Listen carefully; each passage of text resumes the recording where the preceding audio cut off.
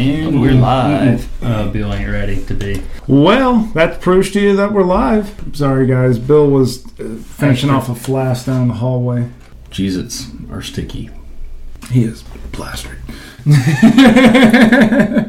So, Bill, you and me seem to have a common bond in some musical taste here. Dave Matthews Band's coming to the Well this November. You going to see them? Are you asking what would I say? Or are you going to see them?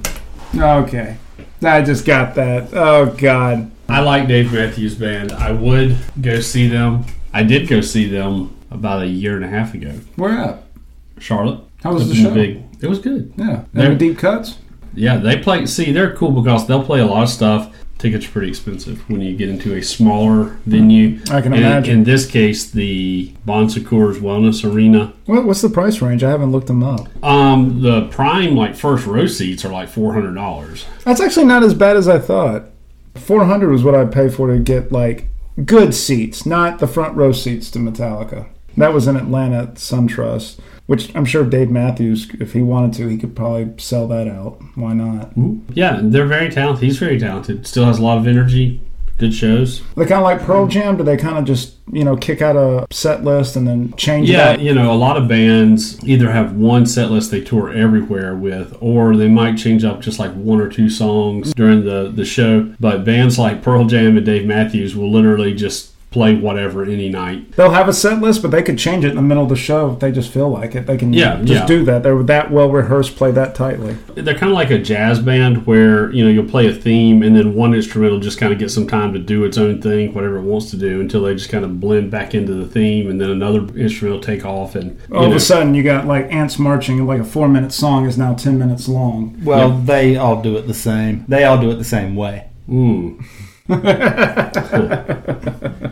I prefer a small venue. Was lucky enough to see Luke Combs at the Ryman in Nashville, the old Ryman, the small one. The itty bitty one. Well, they have a new one. And I haven't been into it, but it looks bigger from the outside. Yeah. Maybe it's not. Small to mid-sized venues, I think, are the most fun to see bands. The energy is more raw there. 5,000 and less. That's kind of where I put the cap. Where's your favorite 6 venue? if you have to. Well, I don't know. There are a couple of good ones, sort of, in the area. You've got the Orange Peel in Asheville, and there's a small kind of indoor venue called the Senate in Columbia, and there's one in Charlotte.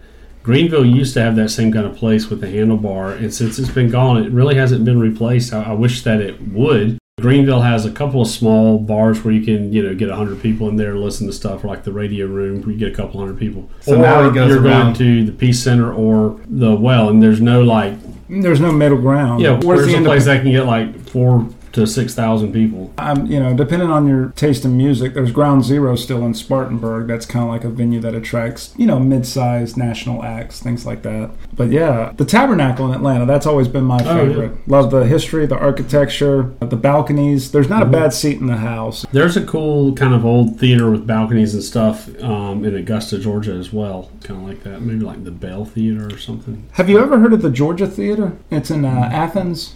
I have not been there. Butch and them have played at the Georgia Theater. I love that venue. Have you been there, Robert? And at the 40 Watt, wherever that is down there. No, I haven't. It only holds 1,000 people. There's no seat in the house, and there's tiers. The bars are up top. There wouldn't be if the music was better. You have the open floor, and again, not a bad seat in the house, but although technically there's no seat in the house, you just kind of have your standing space. And only 1,000 people. There's no line for anything, really. It's better than any place in Atlanta, I have to say. Because as much as I love the Tabernacle, they have much to be desired in their bathrooms and locations. I wasn't going to go there. I said bathrooms. And that's where you're supposed to go, Robert. But I thought the Georgia Theater, that was a cool little place. And I liked where it was in Athens. Kind of an Asheville vibe. In Greece? Yeah. I tell you, something about those Greeks, man, they're just chill. Probably from all those naked statues and stuff. That's all a myth. If you guys ever become dads, you got the humor down. I just want you guys to know that, all right? You guys need to hear that. Anyway, that's all I got, man. I just wanted to ask him about the Dave Matthews Band show, if he was going, and see what it led to. Well, let us know if we've missed a venue. Type it in the comments. Where should we go? And support local venues. Yes, to see our next show. North Carolina, South Carolina, Georgia. I'll go as far as Nevada. Might tip into Tennessee a little bit. Ooh, yeah, maybe.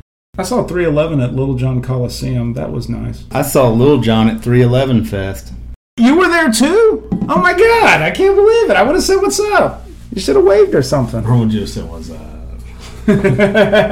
Although it doesn't matter the size of crowd that they attract in a place that big. If you don't sell it out, it just doesn't look filled. Yeah. You know, right. they had their decent crowd there. It's just the place was so huge. Yeah. Bye. Good night, everybody.